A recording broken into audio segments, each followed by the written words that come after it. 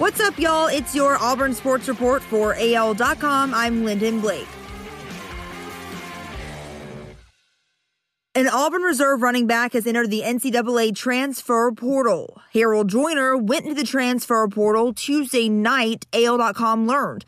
The redshirt sophomore hadn't played in either of the Tigers' first two games, a year after getting just 18 offensive touches as a redshirt freshman. A Birmingham native and Mountain Brook grad, Joyner was a four-star member of Auburn's 2018 recruiting class.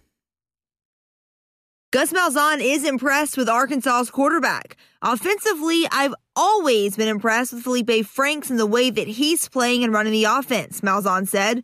Very impressed when he gets outside the pocket. He's very accurate and can hurt you with his legs, too. The former four-star quarterback, who is rated as the number 54 player in the nation coming out of high school in 2016.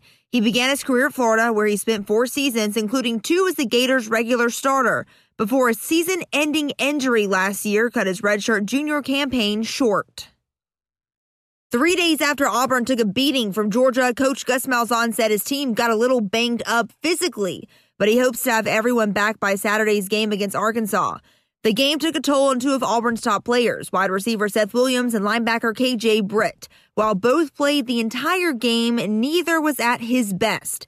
Britt had to leave the game several times after slowly picking himself up from the field. He finished the game with 12 tackles, and Williams finished with 3 catches for 34 yards.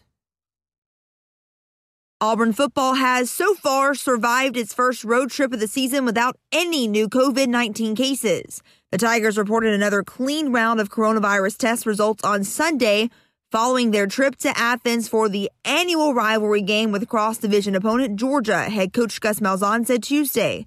We had another good test, I guess. Sunday return, Malzahn said. So that will be key moving forward. That's your Auburn Sports Report for AL.com. I'm Lyndon Blake.